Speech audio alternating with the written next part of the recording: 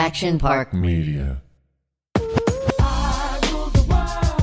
Welcome to another episode of Victory the Podcast. I'm Doug Allen. I'm Kevin Dillon. Victory! Oh, yeah, Irish crickets. I'm jealous, bro. I'm jealous. You're not ready for Irish not crickets. ready yet. Dylan is doing a COVID clean victory. You recovered and you're back, and this is our first. I haven't seen you in almost 30 days. So you look good. Yeah, it's been 20 days since I've had it, and I feel a lot better. Good. 100%. But 20 days is a long Physically. time. It's a long time. I tell you, it's a slow recovery. It's like jet lag. You got to treat it like jet lag. Just do a little bit each day, but not too much. All right. Well, you look good. The eyes are popping. Thanks, bro. The They guns are popping. Yeah, I think the so. The guns are gone, man. I got to get back to the gym. Are you seeing any difference in me at all? I am, yeah. You finally got pectoral muscles. Because I got to He hasn't seen those in about 25 years. I've never seen them on you. I need to say this to all the people, though, out there. The DMs, it's great. I feel like we're making connections. And the app is called Just 6 Weeks. It's a push-up app. You don't have to DM me. It's just 6 weeks. Put it in the app store and do it and do your fucking push-ups. And Dylan, I'll get on this ground. I'll do 63 right now. How about that? Really? Yeah, I was doing 13 do 64. when I started. I'll do 64 right now. Do you think so? Yes, after COVID. Yeah, I think I could probably. If you do 64 military push-ups right now, I'll give you $500. 64. $500? $500. I don't have it on me, but I'll give it to you. I'll Apple Pay you. You know, give me a couple days. I did just get over COVID, but I mean, this was an offer for right this second. Right, well, we don't want to start the show off like that. Oh, you want to do it? You want to go? No. Listen, Dylan, you know, it's funny, and I really do mean this. Once I heard about Doug on this app doing his push-ups, and he sends me screenshots of his workouts, and I'm like, I have to get on this. I can't let him get that far ahead of me. He's going to be kicking sand on you at the beach.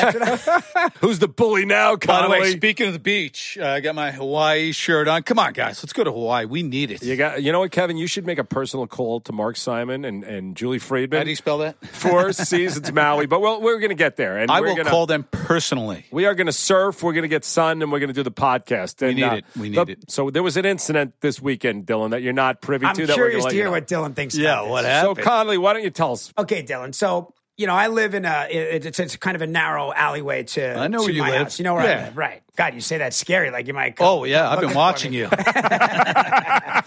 So it's a one-way in, one-way out street. The UPS truck is there. One of the neighbors really lays into the UPS driver. And when the description comes out, it's essentially a middle-aged white guy in a Tesla. Was it Doug or was it you? By the way, with anger issues. So it could be either at this point. Well, that sounds like Connolly. Yeah, exactly. But I'm like, and I'm listening to it a little bit. I'm looking at the text message, but there's a million other things going on. I go home, I settle in. I'm like, I text the neighbor. I said, what are you talking about? Yeah, I don't know what you said to the UPS driver, but they're refusing.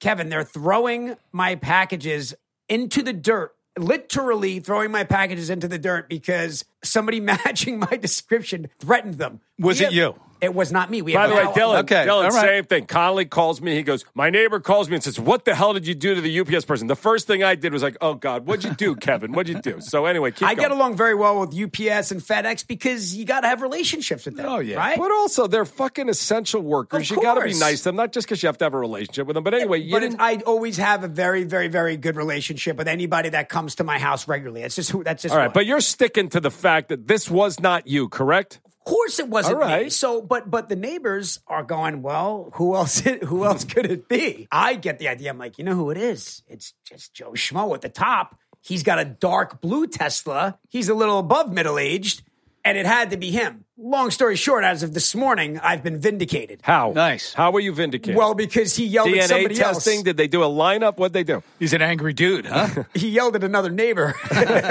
and they have now put it together. But here's my question. So you're the calmest neighbor in the Can neighborhood. you imagine what this neighborhood is like? When I'm the voice of reason, it's a problem. But, Kev, let me ask you a question. Even if it was me, which we now know, thank goodness I've been finally cleared, can they just throw my packages in the dirt even if they don't like me? If they're afraid of you, they probably could. Well, Connolly's asking a very sort of, I'm not being insulting, but sort of an immature question. Can they or would they? I feel like with the COVID thing, my package has been kind of thrown in the dirt a little bit too. as we know, Kevin Dillon, Johnny Drama also, which they have some similarities. We know the famous golf scene in the show where Johnny Drama takes a golf club. Dillon, life is a little different from you. You're a UPS driver and you fucking pull up and Connolly pulls up in his Tesla and screams at you. What are you going to do with his packages? Which I'm not throwing in the dirt, bro. Yeah, exactly. Right, but let me say this. They were wrong, and they're throwing the wrong person's packages in the dirt, and that's a problem. Yeah, but Kevin, you're asking about legalities, and you're asking about hashtag at UPS. You want an apology now from UPS? No, I don't want an apology. I would just prefer that they just left my packages on the doorstep. I think the bigger problem is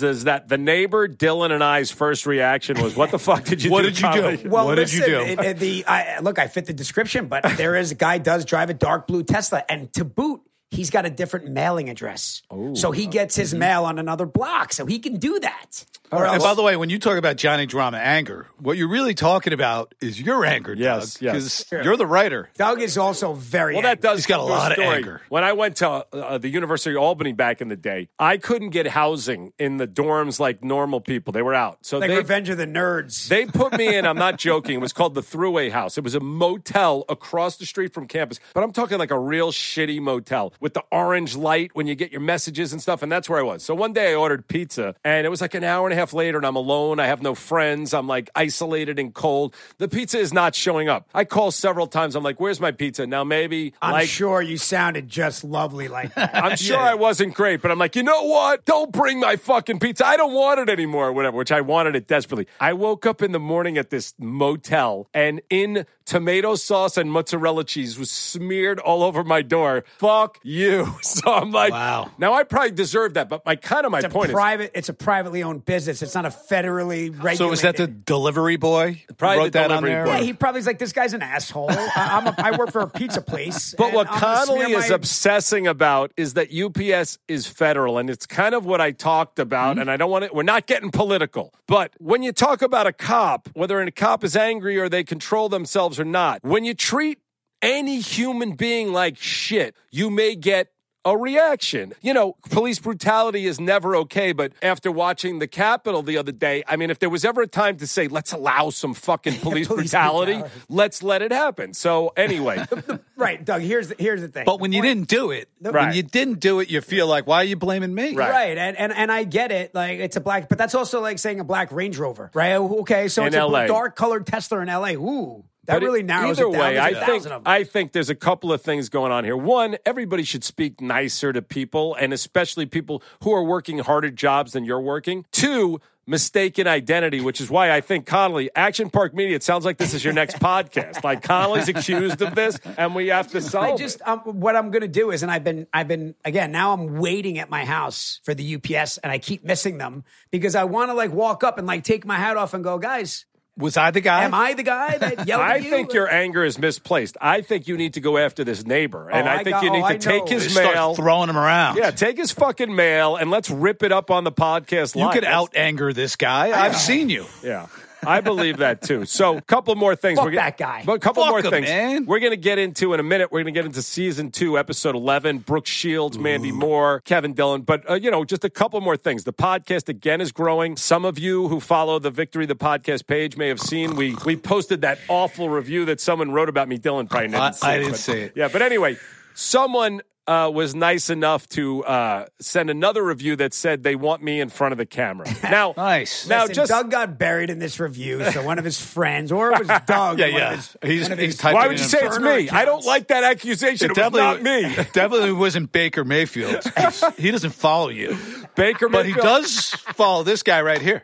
Baker Mayfield wants the reboot, and Jeremy. by the way. Baker Mayfield. I saw that. So Baker could play. He played a great game, by the way. I thought Baker did everything he could. He got robbed. Yeah, that was a bullshit call. I mean, that fumble touchdown. That's the call, though. That's the way it goes. That was head-to-head helmets. That should have been a penalty. Yeah. I don't know. You got to do everything you can to stop the guy from getting in the end zone. You can't. And I thought he went shoulder first. By the way, Dylan's still living in the 70s. You can't take your head first and do it, unfortunately. I think he went shoulder first. Well, he hit him right in the head. Also, too, they always say a lot of times it's good, and obviously Baker Mayfield doesn't want to hear this right now, but it's good for the player ultimately to lose that game. It happened to Patrick Mahomes. Mahomes, and then he came back. Yes. It's probably a great learning experience for Baker, and he's finally proven all the critics wrong. By the way, he's a damn good actor, too. He's doing a great job with the Baker commercials there. It's a great story, by the way, Kyle. It's a learning experience. That's great. Yeah, like us losing 6 Emmys was a learning experience. We never fucking won one. Yeah, we never got one. We never got one. By the way, did you guys ever notice, like, during the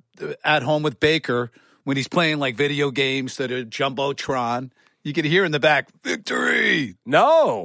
Yeah, watch that commercial next time. You can hear victory in the back. Well, the good news is it seems like Baker's a fan of ours, and we're huge fans of him. And honestly, I mean this. He had a great season. I believed in him last year when people were shitting on him. I believed him in college. I thought he was an amazing quarterback. Yeah. And he played a great game. It was a great season. I would have liked to see them win that game, but, whatever. It is what it is. So we'll move on. And, Adrian is still MIA. I don't know if you saw.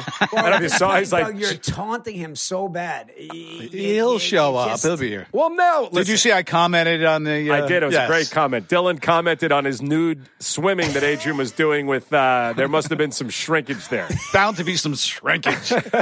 But I would say, listen, at this point... Dylan loves a good shrinkage when he jumps in a corner. Well, I don't know. I've never experienced that personally. But I get larger. It's weird. I was hoping for some shrinkage. It didn't happen, though. But I'll tell you this. At this point, I am a little annoyed that Adrian does not respond, does not get involved. And no, he's on vacation, bro. I am not for this. Oh, he gets to move on and away from us. No, I'm sorry, my friend. He doesn't get to move on? No, he doesn't get to move on and leave us behind. Every time I think I'm out, they pull me back in. Yeah, I mean, it's not like we were like the mob and all of a sudden he realized he doesn't want to be a crime family member anymore. We're like nice people. We're all friends. And Adrian, we know you think you're too good looking for the three of us, but we love you. So we want you back and we need you on the podcast, okay? Come on, bro. You don't want to see Baker Mayfield win a fucking Oscar in Entourage 2. I'm telling you right now. That would be aggravating to everybody. Anyway, so when we come back from the break, we'll do Season 2, Episode 11, Blue Balls Lagoon. Yes. What a title, Doug, huh? Yeah, who thought of that one? All right, welcome back. Victory the Podcast. We're going to start talking about Season 2, Episode 11. Now, Doug, before we get into this episode, it might be surprising the audience here. Doug has feelings about this episode. I didn't know Doug had feelings. Yeah. By the way, they are far and few between. He has feeling. One feeling. It's called pain. Anger. Pain and anger. Well, I'll tell you something. I've absolutely loved watching the show back and felt like, fuck, we really did a good job. This episode, and there were some big laughs, mostly from you and Brooke and Mandy. Shocker. It was not a great episode. It really was not a great episode. Doug does not like the episode.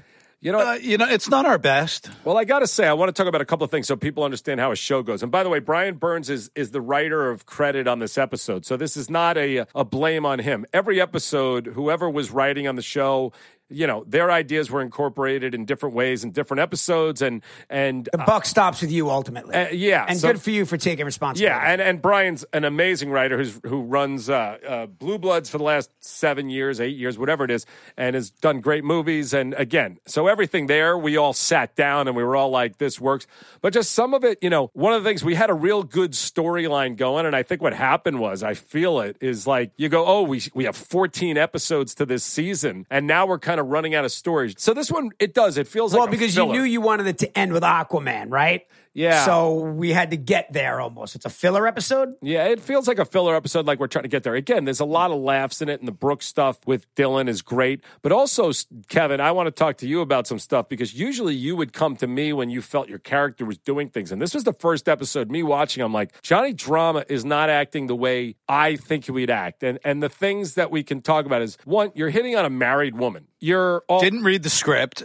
Yeah, well, I mean, that's drama. I think we did talk. I did come to you guys with these things, and we ignored you? Pretty much, yeah. I didn't want to overprotect a character. I like Johnny Drama just being totally capable of doing any kind of crazy thing. And, right. So I didn't want to protect him too much. I wanted him to be this wild, nutty guy, you know? And by the way, I've never heard this complaint about it, but it was just when I was watching it last night, and some things are so on the inside, and I mean that, like, we're laughing, like, Brooke's husband is Chris Henchy, who was a writer on the show and is a great man. But like even the line where you're like, that's the husband. He's not. He's real good looking. Yeah. Like, come on, me or a writer? And I think that we were laughing in the writers' room when we did this because it was so personal. A little too inside baseball, maybe, Doug. But I don't know. The audience would have to tell me. But I'm looking at like, Jesus, Drama's like a real douchebag. He's talking about the woman's husband. She's standing right there. He's moving actors out of the way so he can hit on her. Which again, that was a power move right there. Yeah. I was looking jacked in this episode, by the way, too. You're always looking jacked. But in 2020, by the way, if you started hitting on an actor like this, I mean, you'd be thrown off this movie in about 5 minutes. So yeah, who did I kick out of that seat? Some actor. You're like, the AD needs you. So yeah. That being said, I laughed out loud at the meltdown you had during the scene, and Timothy Busfield, who's always been like... He was so good. He's one of my favorite actors. And Brooke was just amazing. Great. Yeah, Brooke was just absolutely amazing. And by the way, Chris Henchy just standing there not looking good was great. Henchy's great. So anyway, we love you, Chris. So it starts at the Malibu house, and I want to ask this question. It starts with Drama and Turtle rehearsing for an audition, right? Now, Drama seems very prepared, right? At the top. In the offset, he's prepared. He works hard. But in personal, let's talk about our personal process of preparing for auditions. Doug, I know you have a different process because running lines with your girlfriend, I'm sure, Doug, I love you, but you must be a nightmare to run lines with. Yeah, she hates me. You know, what Kevin's talking about is my girlfriend is an actor, and when she's auditioning, she has me either self-tape her or run lines with her, and I have no patience, and I hear some of the crappy words other writers are writing, and I kind of act like drama. Try it that way. For people listening, every actor has a different process for how they go about their auditions. Me, personally, I like to do the repetition. So before I start doing anything, I just like to have somebody come and just do words. Kev, what's your process like? Same. I want to get the words down. So let's do it quick and do it real until I got it locked in, and then I start playing around with it. So who do you usually run lines with? And back then, well, I usually do it just alone. Okay. I'll take a tape recorder, I'll record the other lines on the recorder, and I'll just play it to myself until I get I kind of had an idea how the other guys would say their lines. So, at a certain point, right? So I would try and get it real quick and snappy. And then, by the way, two things I want to say about that. One, because Dylan is one of the least technologically advanced people I've ever met. The fact that he was doing that back then, which I remember, is amazing because it is time consuming. But do you have a tape of a scene where you're playing every role? I got tapes all over the house. I would love to hear how. All right, let me see if I can find one. But Kev, question. So you would look at the scene and do everybody else's line. Yes. And then you would go leave back, a little space leave a little space for your line, right? Yes. You knew roughly like the pacing of the other guys. Exactly. I would do it fast, knowing that it's probably going to be a walk and talk, knowing how fast you guys kind of snappy. Yes. And then I would slow down during Adrian's lines and then speed up on yours. I would do it the other way when I record it. So I do my stuff and then I leave or do a different voice. If that makes any sense. Yeah, well, I would do that too. If I had like a monologue or something, I would do my whole monologue and just listen to it in the car everywhere I went. Right. On my way home, to and from the set. Wow, that's wild. Out of the group, was there times you were doing all this going, wow, they've got a better role than I do? Or were you always feeling pretty good about I usually felt pretty good about it. Madly in love with But then I would come in and I'd be like, hey, guys, you might want to try it this way. Because I've already been working on everyone else's dialogue. Listen, I know you guys weren't working on your dialogue last night, so I did a little work for you. Is that a true story? You're ruining the joke by saying it that way. No, that's serious. Connolly, did he ever come to you and say, try it like this? No, Dylan's very collaborative, and he's not coming to you in the way he's saying it. But he would say, "Hey, I was thinking last night it would be funny. It would be funny. Maybe try it. Funnier, right? We would do it to each other. I'd say, Kevin, once you get one in the can, you got to try it one my way, please. Oh, when he was directing, I knew that he would. You told me, I promise you're gonna like. I'm only gonna put a good one out there. So I would try all kinds of crazy stuff. But I do the same for you, Doug. But it's interesting that you have that whole thought process. Why? How come? Like Connolly directed some episodes and movies and other things. Why didn't you ever want to direct? Because I thought it would get in the way of my acting. Right. I just want to really focus on the acting. I wouldn't mind direct. At times, I wanted to direct. By the way, it clearly got in the way of Kevin Connolly's acting. Well, here's the thing. Yeah, no, you're no kidding. It's just a lot of work. You got to really, really, really want to do it.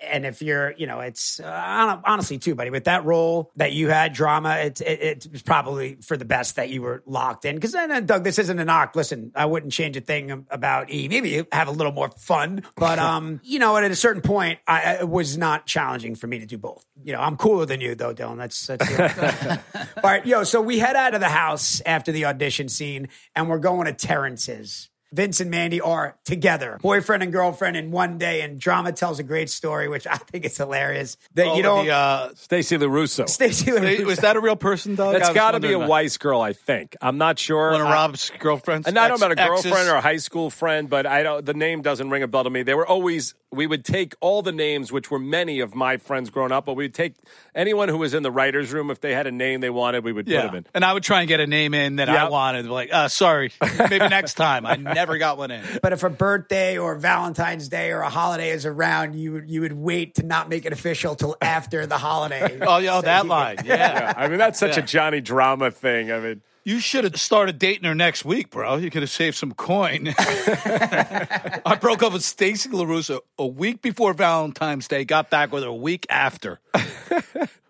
No chocolates, no Valentine. What is it? What's your line? Class. Yeah. No class. No class.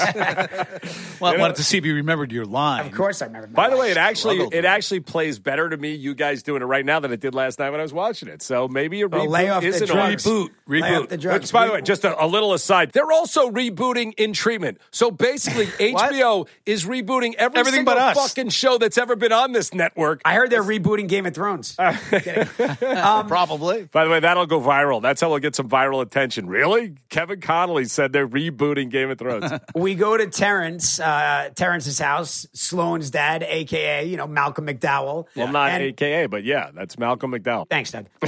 And we go to shoot Skeet. But Dylan, do you remember we had to go the weekend before? That was fun, yeah. Yeah, we had to try to shoot. Well, we only did one shot in the show. We all shoot at the same thing, but at one Skeet we had to do some training beforehand. We had to go do a training. Do you remember who the best shot was? I have a feeling you think that it was you. I know it was me.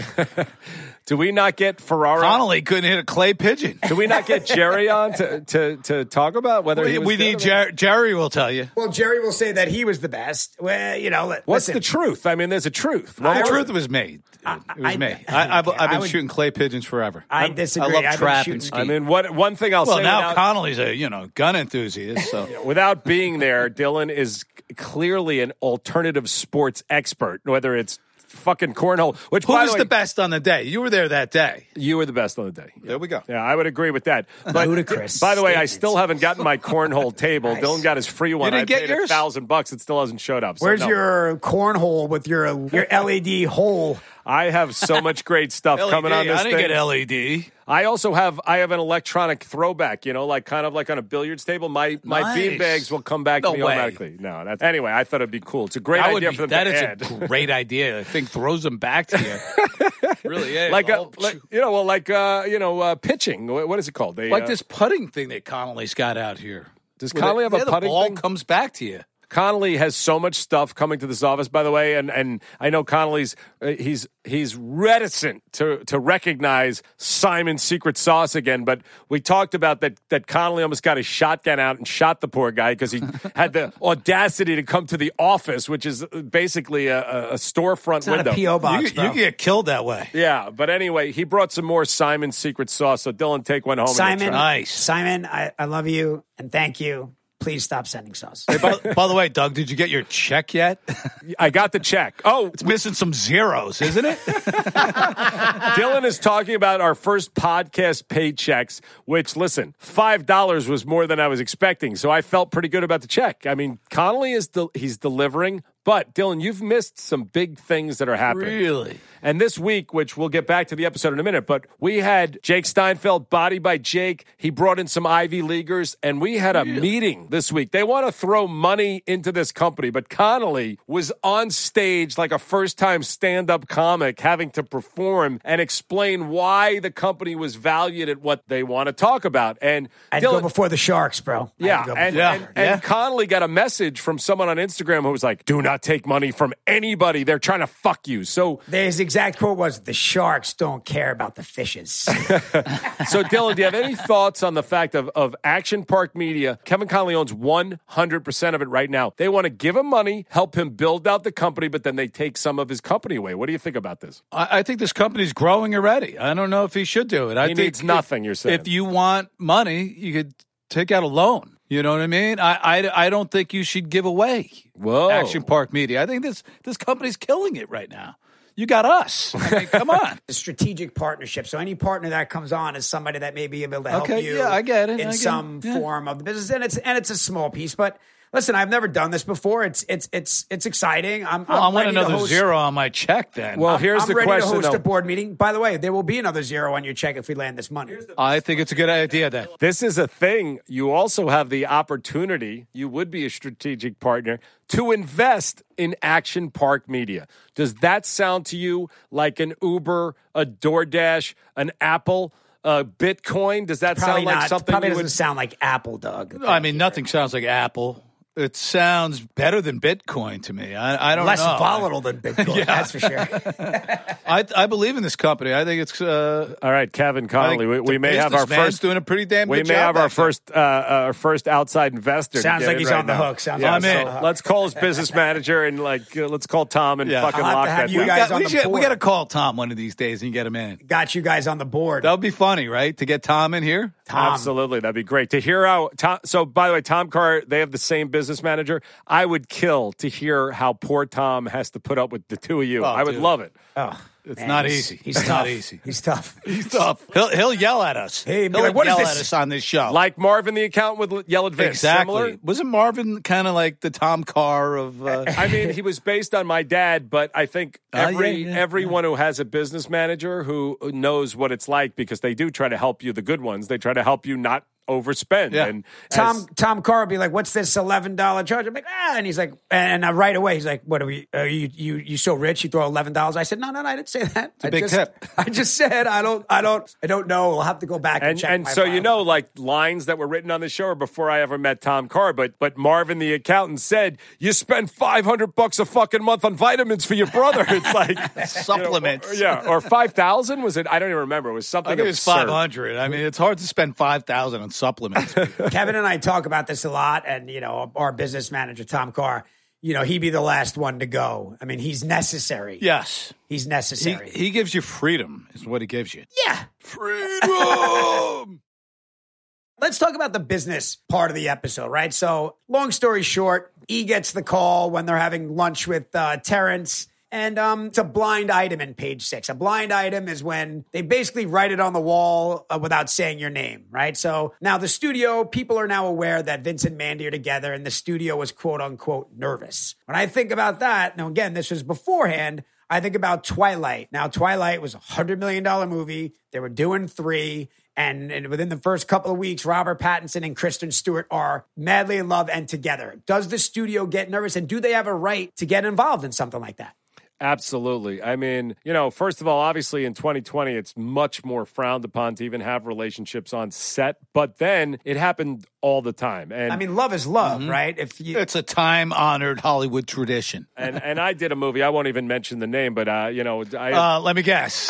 Kissing a Fool, maybe. But I had two actors. What, you fell in love with Schwimmer on that? I had two actors who got involved in a relationship, and they're both very close friends of mine, and it all worked out well. Well, but also too, Doug, no offense, but it's a 28-day shoot or whatever. You're talking about $300 million movies over the course of 8 years. Well, there was people who believed that Kissing a Fool would have the same success as the Twilight series when it started, but unfortunately that didn't happen. But yes, I understand the difference. So if it's a completely appropriate relationship and the two people fall in love with each other, like Robert Pattinson and Kristen Stewart, what can you really say? There's not much you can say, but you asked if they would be worried, and you bet your ass they'd be worried, because that could send anything down in flames, and has. Look, when you talk about Aquaman, right? If you got Vincent Chase and Mandy Moore falling madly in love before you're going to start a 3-picture, $100 million movie with James Cameron, I don't know. I just don't know that they could say anything. I don't think there's anything legally that anyone could say, but as what happens in the episode, the smart people around them are going, this is not a good idea. And the truth is, it isn't a good idea. So, but for drama, he's like, I'm going to sit next to you, Vince, in case the paparazzis are around. Let's get into the thing. We talk about the painting. So where did this come from, Doug? Because this is also that was fun. when we talk about Vince comes into Vince and he are in Ari's office and he identifies a painting that Mandy would love. It's Mandy's favorite artist, and it's Robert Nitsch, who is my next door neighbor and best friend growing up. Right? Is it Niche or Nitsch? Nitsch is his real name. But we were pitching names, Kev, to what you were saying. I was never able to get a name so much in there. Fancier. Niche. I was never able to get a name in there either. But we were literally trying to come up with a name that had a good ring to it, and I said, "What about Nitsch?" And Nietzsche, and then that's where that was born. So, by the way, Nitsch. I like how Connolly is kind of playing this down. You demanded to have that name. I don't know why you had this power at that moment, but you didn't have a name. Maybe that was what it was. We wanted something real, and maybe it really did. Robert Nitsch, to me, sounded like a real painter. You could believe it. Not Nitsch, which is why we kind of played the sounds joke. Fancier. And talking back to what I said earlier about the episode, some of that, I am laughing my ass off at the Nitsch thing because of the inside story. I don't know if it's funny to people watching it or what, but I thought it was hilarious. So where the story came from, though, was I had a friend who will remain nameless that had all of this artwork on his wall, and it turned out it was all fake. And we were all like, where is he making all this fucking money from? And then it kind of, I don't remember how it slipped I love that you changed the letters on the BMW, too, to make it a fancier model. Well, that's what I was going to say. Didn't that seem a little out of character for Ari? That was horrible to me. That was also based on my friend Scott Siegel, his ex-brother-in-law, did that to his sister, which I felt was the most disgusting thing I've ever heard. I can't believe that stayed in the script because Ari would never do that. Well, not at that stage, but we didn't, an agent wants to look as successful as possible, so maybe he would do that to get there. I am sure in the writers' room we debated it. Watching it now, and I guess Ari then goes on 6 years in a movie more and becomes this big thing, but that's a real cheesy thing to do. By the way, anyone who's ever thinking they should do that out there, it's really, it's lame. Right, I didn't think it, all right? It's lame, but Doug, super out of character for Ari, even in season 2. I agree. It does not hold up right for me. That's what I'm saying. There was a lot of stuff in this episode that just, the guys were always, they're real guys, and guys do not hit on people's wives, and they certainly don't do it in front of them. So I don't know. The whole thing was a little. It was season 2. Yeah, still getting our bearings, I guess, right? Yeah. How about Brooke? Should we talk about Brooke a little bit? Brooke. Yeah, we can talk about. She was so good. She is so good, and her comedy timing was. Obviously she did a sitcom for 10 years, but I'm just saying she was really great. Obviously, for those who don't know, the name of the episode comes from a famous Brooke Shield movie called The Blue Lagoon, so we changed it to a more vulgar version of that. But also, too, you people that are younger and watch the show, you have to realize Brooke Shields, who, by the way, is aged so... it's shocking how beautiful she remains to this day. But Brooke Shields, at 15 years old, was a megastar. Huge idol. She was a Her and my brother Matt were like the two biggest idols in America at the time. Right. And they knew each other during that time period, and I got to meet her back then. Uh-oh. So my whole family. So was this accurate, this dialogue in there? Because you do have another vulgar line that I still find funny, and Which one was that? You say she was the first girl that you seriously... Yes. I'm not going to say it. You can say it if you want. But, yes. Yeah. I think the audience can guess.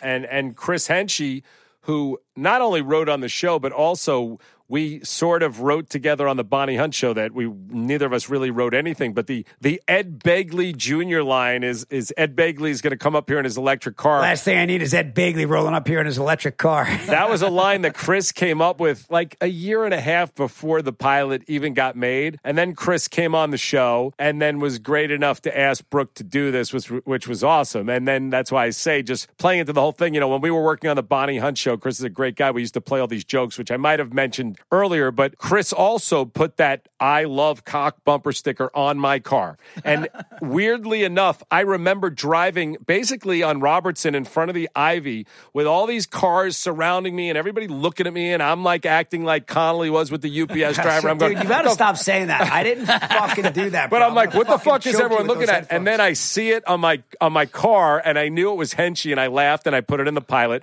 But then I got him back. I ordered a professional license plate that said, I'm Brooke Shields' husband, and I put it on his car, and he drove around with that for a while. You know, it's funny. The first time I met Brooke Shields, it was, I guess, between seasons 1 and 2, and Chris was coming on to write for season 2. And here's Brooke Shields. I'm a little starstruck, right? It's Brooke Shields. And she's like, oh, yeah, you know, my husband's coming on to write. I was like, oh, cool. She's like, yeah, he's the one, you know, he put the I Love Cock bumper sticker on Doug's car. I was like, oh, wow, yeah. So, you know what? Brooke gets the joke, and that's why she was willing to do the show and be great on the show. And it was awesome. So good. And I do, as I said, those scenes kind of saved the episode for me because I laughed out loud when funniest line of he's hard. Yeah, the second time she says it is the funniest line.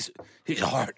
No, it's the second time where she goes, where Timothy Busfield goes, what? And she goes, he is hard. Yes. So she was fantastic. So, and just side note behind the scenes, when we were drawing up the notes for this, Stock Tip Dave asked me how to spell hard on. I said, Dave, I don't know what to. So Stock Tip Dave, for anyone who's forgotten, he's our resident genius who spelled Wayne Gretzky's name wrong and put it on the fucking chyrons of a clip that went all over America. He does not know. How do you spell hard on? Okay, back to the episode. If he can't spell Gretzky, why would he be able to spell hard on? Well, hard on's a lot easier than Gretzky. Both of these things are Googleable. Just fucking get on your computer, Dave, and Google it, and everybody wins. All right. So anyway, we get back into Ari's office with, listen, we haven't really talked about this, but we've gotten almost everybody has come back onto the show and talked about it. Debbie Mazar is one of the holdouts. Apparently, she doesn't like us or me. I don't know what it is. Probably you. But when I watched this, I did go, God, she does have some vulgar lines, especially for the times now. And no finger banging courtside at the Laker game. Yeah, that was it made me blush a little bit. I'm not going to lie. So I would not write that today. It's not, again, stop it, Doug. Stop it. No, wait, but I want to say this. I want to say this to all the fans that come out and go, Doug, I'm not embarrassed of a single thing I wrote. I'm just saying, today I wouldn't write it, but we can still do the show great. It just would sound a little more 2020. What was funny about it was that was more vulgar than the guys would have said, and they all look at her like, what did you just say? Exactly. By the way, though, that's funny. By the way, that line is tame for Sex and the City, for Bridesmaids, for Amy Schumer. So women can talk like that now as long as other women write it. But if a man writes it, it's not the best thing. They'll bring a female writer in. There's lots of talk in this episode. It's funny. I think this is probably the first time that Turtle ever backs up E. But I essentially, Vince and E are in the car talking. E says, yeah, look, Mandy's great. Love her. I just think you're a little unstable. I made reference to Vince being slightly unstable. He's acting this way after a day. He then uninvites me to her birthday party. And then he goes to Turtle, and Turtle backs up E and goes, yeah, you have been showing signs of being... You've been a little unstable-ish, I think he said. A little unstable-ish. Like I mean, and by the way... I love Turtle backing up E for once. Even though, there was no character plan, as I've said before, Vince ultimately ends up marrying Alice Eve after like a quick romance. And a lot of people are like, where did that come from? It came from the fact that he was that kind of guy. From you, bro. Well, tragically. You're that guy. Tragically, and I was with my first wife for 18 years, but somehow in my older life, I thought I was Vince and got married after 4 months, which was, I don't know. That was great. I know. And I know to the reviewer, I get it. You don't want to hear about my marriages. You know what? Fuck you. It's my show. I get paid very little to be here. I'll talk about whatever the fuck I want to talk about. So kissing a fool. Kissing a fool. Kissing a fool, divorce. By the way, divorce. Dylan, there's a good chance there's going to be a Kissing a Fool reboot. You may want to be in that. So I want in. All right. So we at that Ari's office is where this painting comes from. And by the way, you say the Mercedes is out of character. I think the fake artwork is out of character for Ari also. All of it is a little. It's all weird. Yeah. It makes sense in a way that just agents want to look like they're bigwigs. Yeah, so, I mean, that's the only reason I can make any sense. Kev, that's why I think the painting is less brutal than changing the plate on a Mercedes. I mean, that's just cheap. And then he takes the painting off his own painting off the wall and gives it to Vince, which was so it's like having double. It's like when women have their real wedding ring in the safe, and then they have an exact copy to wear around. Yeah. Is that it? So he did have the real painting. I was having trouble even following what was happening with the other painting. He switched it with his wife's, but also just taking off $100,000 painting off the wall and handing it over to Connolly to walk out and throw it in his prelude. All of that is it's a little silly. Also, too, Doug, now that you mentioned, I got to tell you, you're right. I'm not thinking about it. This episode is all over the place. Yeah, it's and again, I really thank God for this. Dylan. Brian Burns is not to blame. I blame myself for it. And hopefully people liked it.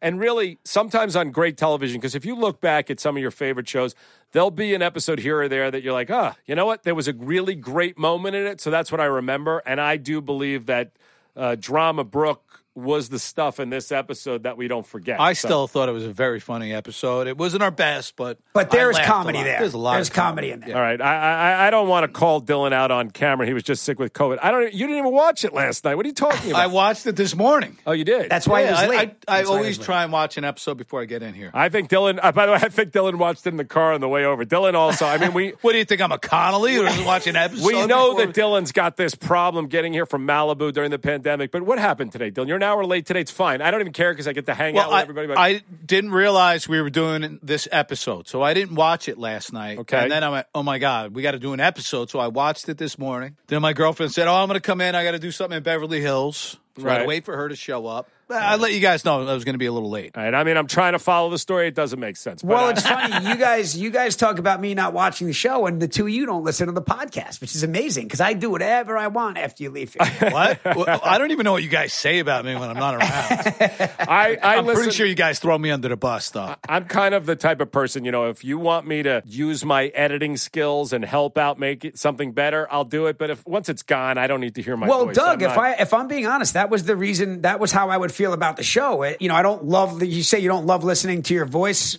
Neither do I. But I don't. I don't even sound the same since COVID. My voice is all screwed up. I don't love looking at myself, so I wouldn't watch the show because there was nothing I could do about it. Which is exactly Doug's point is that he's not listening to the podcast because by the time the podcast is there, the train has left the station. Yeah. No notes. I hear you. And then just so everybody knows, there's not a lot of editing on this show. Our natural stuff is a little natural. But let me tell you, Kevin Dillon, what you don't know, and I know. I plugged a couple shows. What? We can talk about that in a second. That's fine. What Connolly does is he throws in some loop lines to make himself really funny. So ADR. He's got 3 days to think about how he can be better, and then he throws in when he's selfishly editing himself to be better. So he's improving himself. And then the other thing he's doing is, as if Ethan Suplee does not have a big enough platform already, he throws in before the show starts. Now he's like, listen to other Action Park shows. Like he's fucking subliminally telling these people. I did a 60-second promo. I'm like, you guys aren't listening to it, so it's fine. So we must be number one if you're using us to promo other shows. Super close.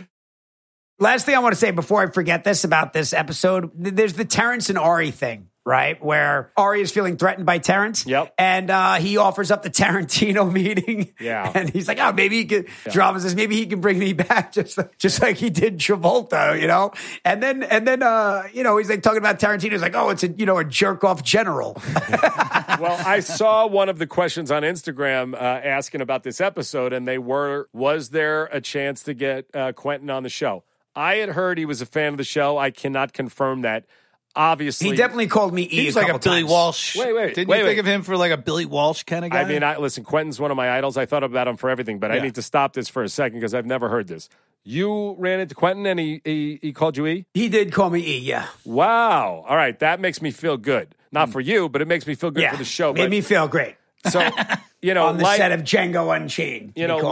Like getting James Cameron for the show, sometimes I wrote things and I just thought it would happen. Quentin, unfortunately, we never got. I wish we could have, but he did watch the show because he told me. We'll bring him in for the reboot. Yeah, or maybe the podcast. If Adrian won't do it, Quentin will do it. Or maybe he can direct them. Quentin said to me, he said, I was at Cannes the year you guys were shooting there, and it was weird because I was looking going, there's E, there's Drama. I mean, he knew all the characters on the show, and then cut to me not being in Django Unchained. Wait, did you read for Django? No. I'm just saying, I was like, I don't know. I want to say it was at like the Django Unchained premiere or something. Is that? Dylan, I could have seen you in Reservoir Dogs. Did that ever come to you in any way at that time? No, I got no love. What a bunch of bullshit. That is ridiculous. You should have at least read for it. That would have been perfect. Yeah, and I'm sure everyone in this audience knows all of Quentin's movies, but I watched Reservoir Dogs 3 nights ago, and that I mean, that movie holds up. And yeah, it does. It's amazing. So anyway, he's great. And Once Upon a Time in Hollywood, which we talked about a little bit, that the Quentin, there were some scenes in Once Upon a Time in Hollywood that were almost identical to Johnny Drama's shit in Entourage. Yeah, the meltdown in the trailer was very drama-ish. So maybe Leo's been stealing your shit for years. Maybe Quentin saw something and that went down. I think he might have. Well, we're going to invite both of them, both Quentin and Kevin Connolly's good friend Leonardo DiCaprio, onto the podcast to explain themselves. Explain themselves. Yes, tune in next week. Hey, so let's talk about the big scene. Let's talk about the scene because I have some thoughts on Drama and Brooke Shields. Doug, you scratching your balls again? No, my back is... You know what? I've put on... Dylan, don't fucking humor him. Sorry. I've put on so much muscle mass with my 6-week abs. He's so jealous, too. No, but my back... Your balls itch? I think my back is not able to handle all the muscle I've you got all that mass. It's killing all that me. upper body. I'm not joking. It's hurting me. You see I'm wearing Dylan. I noticed. All those Johnny Bananas, baby. All those pectorials make your balls just look at the pythons on you. So anyway, my back is fucking hurting. I don't know what the problem is. So I don't know how that amounts to you scratching your balls. But by the way, I also want to say that Johnny Bananas is probably doing the podcast here, okay? I hate to talk about other podcasts. Oh, yeah, you really hate to talk about it. It only comes up every 5 seconds. Are you okay? The guy who ruined our I know that. our show. I know that. I just want peace and love here at Action Park Media. I would like to get Johnny Bananas in the chair. Do we have to have a security guard in there between Dylan and Johnny Bananas? I'm going to bring my nunchucks. I'm telling you that right now. Wait, Dylan, I want to know why put them in my fry boots. Why would you be upset just because we could have turned Johnny Bananas, a cartoon, into BoJack Horseman or The Simpsons, and you'd be making $1 billion, but Johnny Bananas sued us and stopped it? Well, that was it because that was his name. He might not make it out of this room alive. I'm excited, though. Well, I'm definitely bringing the chucks. Bring the chucks. Just leave them on the desk. And by the way, samurai sword. By the way, if you want a viral moment for Action Park Media that maybe could get you that blue check finally, if Dylan beats the shit out of the real Johnny Bananas, that will go viral. I'm going to be wearing my Viking Quest costume with my sword. Did you see that guy in the Capitol, by the way, Dylan? Was he dressing like you? You know that post I put up there? I thought it was funny. Yeah. It got taken down. He violated Instagram guidelines. The Instagram wiped that. Wait, that. I have to actually look if mine got taken down. Yours might have gotten taken down, too. The next morning, they said, we don't, during these times, I can't even remember what they said. I had COVID at the time. Wow, I read it and I went, oh my God. I don't want to get political, but Instagram... Doug, you post so much shit that you don't even know what gets yanked off your page. Well, I did see one thing got yanked down. When the COVID first started, I put a thing that said Arizona beaches packed during the pandemic, and it was a picture of beaches in Arizona. Okay, it was an obvious fucking joke. Instagram said I was spreading misinformation about beaches. God. Okay, but what I'll say is that's landlocked, bro. I'm not making any political statements here, but we are talking about the dangers of them deciding what's funny, what's political, what's not. Yeah. And I can't believe they pulled that down. I wonder if they pulled it down for me. But what we were talking about is that jerk off in the Capitol wearing Viking Quest horns and a fucking bathrobe. It looked a little like Johnny Drama. I mean, how are you not Johnny Drama would have destroyed that guy. Yeah. And how do you not look at that guy and think about Johnny Drama? I mean, maybe I'm biased. Right? Johnny Drama would have chopped his head off. Now, obviously, I feel like I get this question a lot about, now granted, Drama, you're hugging Brooke Shields. Don't call me Drama, bro. Drama's hugging Brooke Shields and he gets a, how do you spell that? Hard on Dave? Woody, dude. He gets a, what is? He's hard. Yeah, he's hard. What? But does that, people ask me all the time, hey, has that ever happened to you? I mean, but it's not on the set, dude. You never hugged Ian, got hard? I mean, well, yeah, every time I hugged him, I did. In front of the crew of 60, yeah. No, well, but it's true. I mean, there's, what I always tell people, when you're doing a scene that's somewhat suggestive, not just a hug, but if you're doing a sex scene, there's a special pair of underwear that you wear. Have you ever seen this, Doug? I think you've seen me in this. No. You've not seen it? I mean, I probably have, but I don't remember. I got pictures of it. Yeah. I'll send you one. Yeah, so by the way, you should auction off those undies, Connolly. Maybe that'll be a big seller. It's a skin-colored, I guess it's almost like a G-string, and it's super tight. And what it does, it cuts off your circulation. It's terrible. Wow. Right? So you have worn this, right, Dylan? I don't have one, dude. I mean, I'm sure you have one. Yeah, I keep it covers you up. Dylan wears it to the podcast to make sure nothing bad happens here.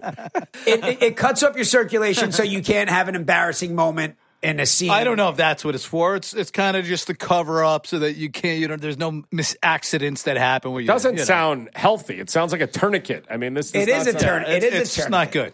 It's not good. All right. Well, we clearly wear them for different reasons, Kevin. Mine looks really good in a thong, though. I got to tell you. Dylan, we don't want to hear what you wear to the club. In a thong. We just want to know if you have ever worn one in a scene. So what was your real question, though? Have either of you, because this is on the Instagram page, a lot of people, they wanted to know, which is a stupid question, were you really hard? But I guess the question is, have you ever had that problem? The answer is yes. No. Have you ever had that problem on set? No. Okay.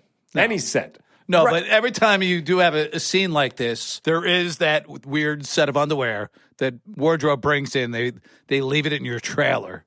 And you got to decide, am I going to wear these things, this thing? Dylan, I'll leave you my my blocker. I'll leave you my... Your fallout? Your fallout? No, my underwear blocker. He's willing to let you wear I'll leave it for you. We're going to need a bigger size, though, for me. That's what, Dylan, what you're walking out of Action Park Media today with is Connolly's... restrictive underwear and some Simon's secret sauce bottles. The thought of that is just... Yeah, that is pretty horrific. To answer the question, because I do get the question a lot, and Dylan kind of touched on it. The truth is... I didn't touch nothing, bro.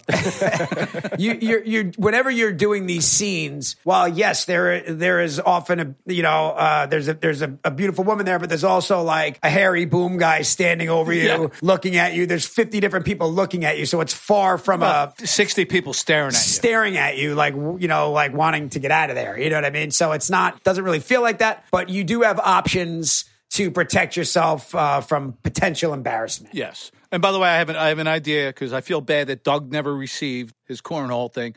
We play for the cornhole boxes. Just get winner takes all. All right, that's fine with me, but I'm going to get mine. I paid for it. They'll send me. I think they were backed up. There were some issues. They're really making mine special. Let's get to this last scene of this episode. And again, there wasn't that much to talk about this episode. It is what it is. I hope you enjoyed it. I laughed a couple of times, but I was a little less happy with this episode than others. But the last scene, was this where you guys got fucking hammered? Dylan, do you remember this? Emmanuel brought it up. Yeah, no, it's true, because Emmanuel brought it up. The wine scene? No, when we were sitting around the table exchanging the gifts. But I was supposed to be hammered. Right. Do you remember we shot that in the morning? Well, I'm chugging grape juice in the morning. I ended up I got so sick guzzling grape juice. But did you get really drunk during the scene? And I mean, we had a couple bevies. Yeah, we caught a little sake buzz. But do you remember, Dylan, when we had the laughing fit and Adius came over and said, "Oh, that's right. Yeah, pull it together. Laughing. Pull it together. Tell me about this laughing fit. 100 people waiting for you guys to stop laughing. I can't remember why, but once you start laughing, there's no stopping. And I would look at Connolly, and he would have that stupid look on his face. But we're shooting look over at Adrian. He's doing the same thing. We're shooting at the geisha house. We got a big crew. Emmanuel, Mandy Moore, Jerry, Adrian, Connolly, Dylan, nobody else. And then we have, obviously, 100 extras and a crew of about 60. And you drunken fucking idiots could not control yourself. We started sipping the sake. It's a smooth little sake buzz. Buzz. And then the giggles kicked in. And Dylan's right. Like once that train leaves the station, the best thing to do is to take 5. You can't play through that. No. It was tough. And we thought it was hilarious, but the whole crew's looking at us like, come on, you guys. It's last scene. Get this shot over with. We want to go home. We want to go home. And I think you had that look on your face, too, Doug. It's also, the first time the crew laughs with you. The second time, the laughs are cut in half. And the third time, they're like, you guys fucking kidding? Pull it together and let's get out of here. So, but I want to know, you ever have this in front of Oliver Stone on Platoon? You ever have this in front of Nick Cassavetes on The Notebook, Kevin? Yeah, I did, actually. So now we know who the problem is. There he is right there. There's your problem. We're throwing onto a side thing, but you know how much I love Oliver Stone. Would anything on like Platoon where you're doing these incredibly violent, crazy scenes where it would lose character? Or no, nobody would have laughing fits during Platoon. It's a little bit more of a serious subject matter. Yeah, I don't think anyone would. Yeah, that never happened. All right. So you're saying basically this is more just like what I'm saying is shitty material. We know who the problem is now. The businessman. I'm going to say that it helps. It helps to get.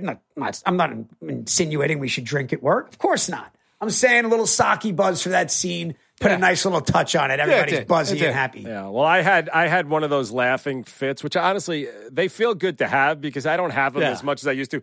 I was on the phone with fucking Connolly, and I had an edible, But no, you?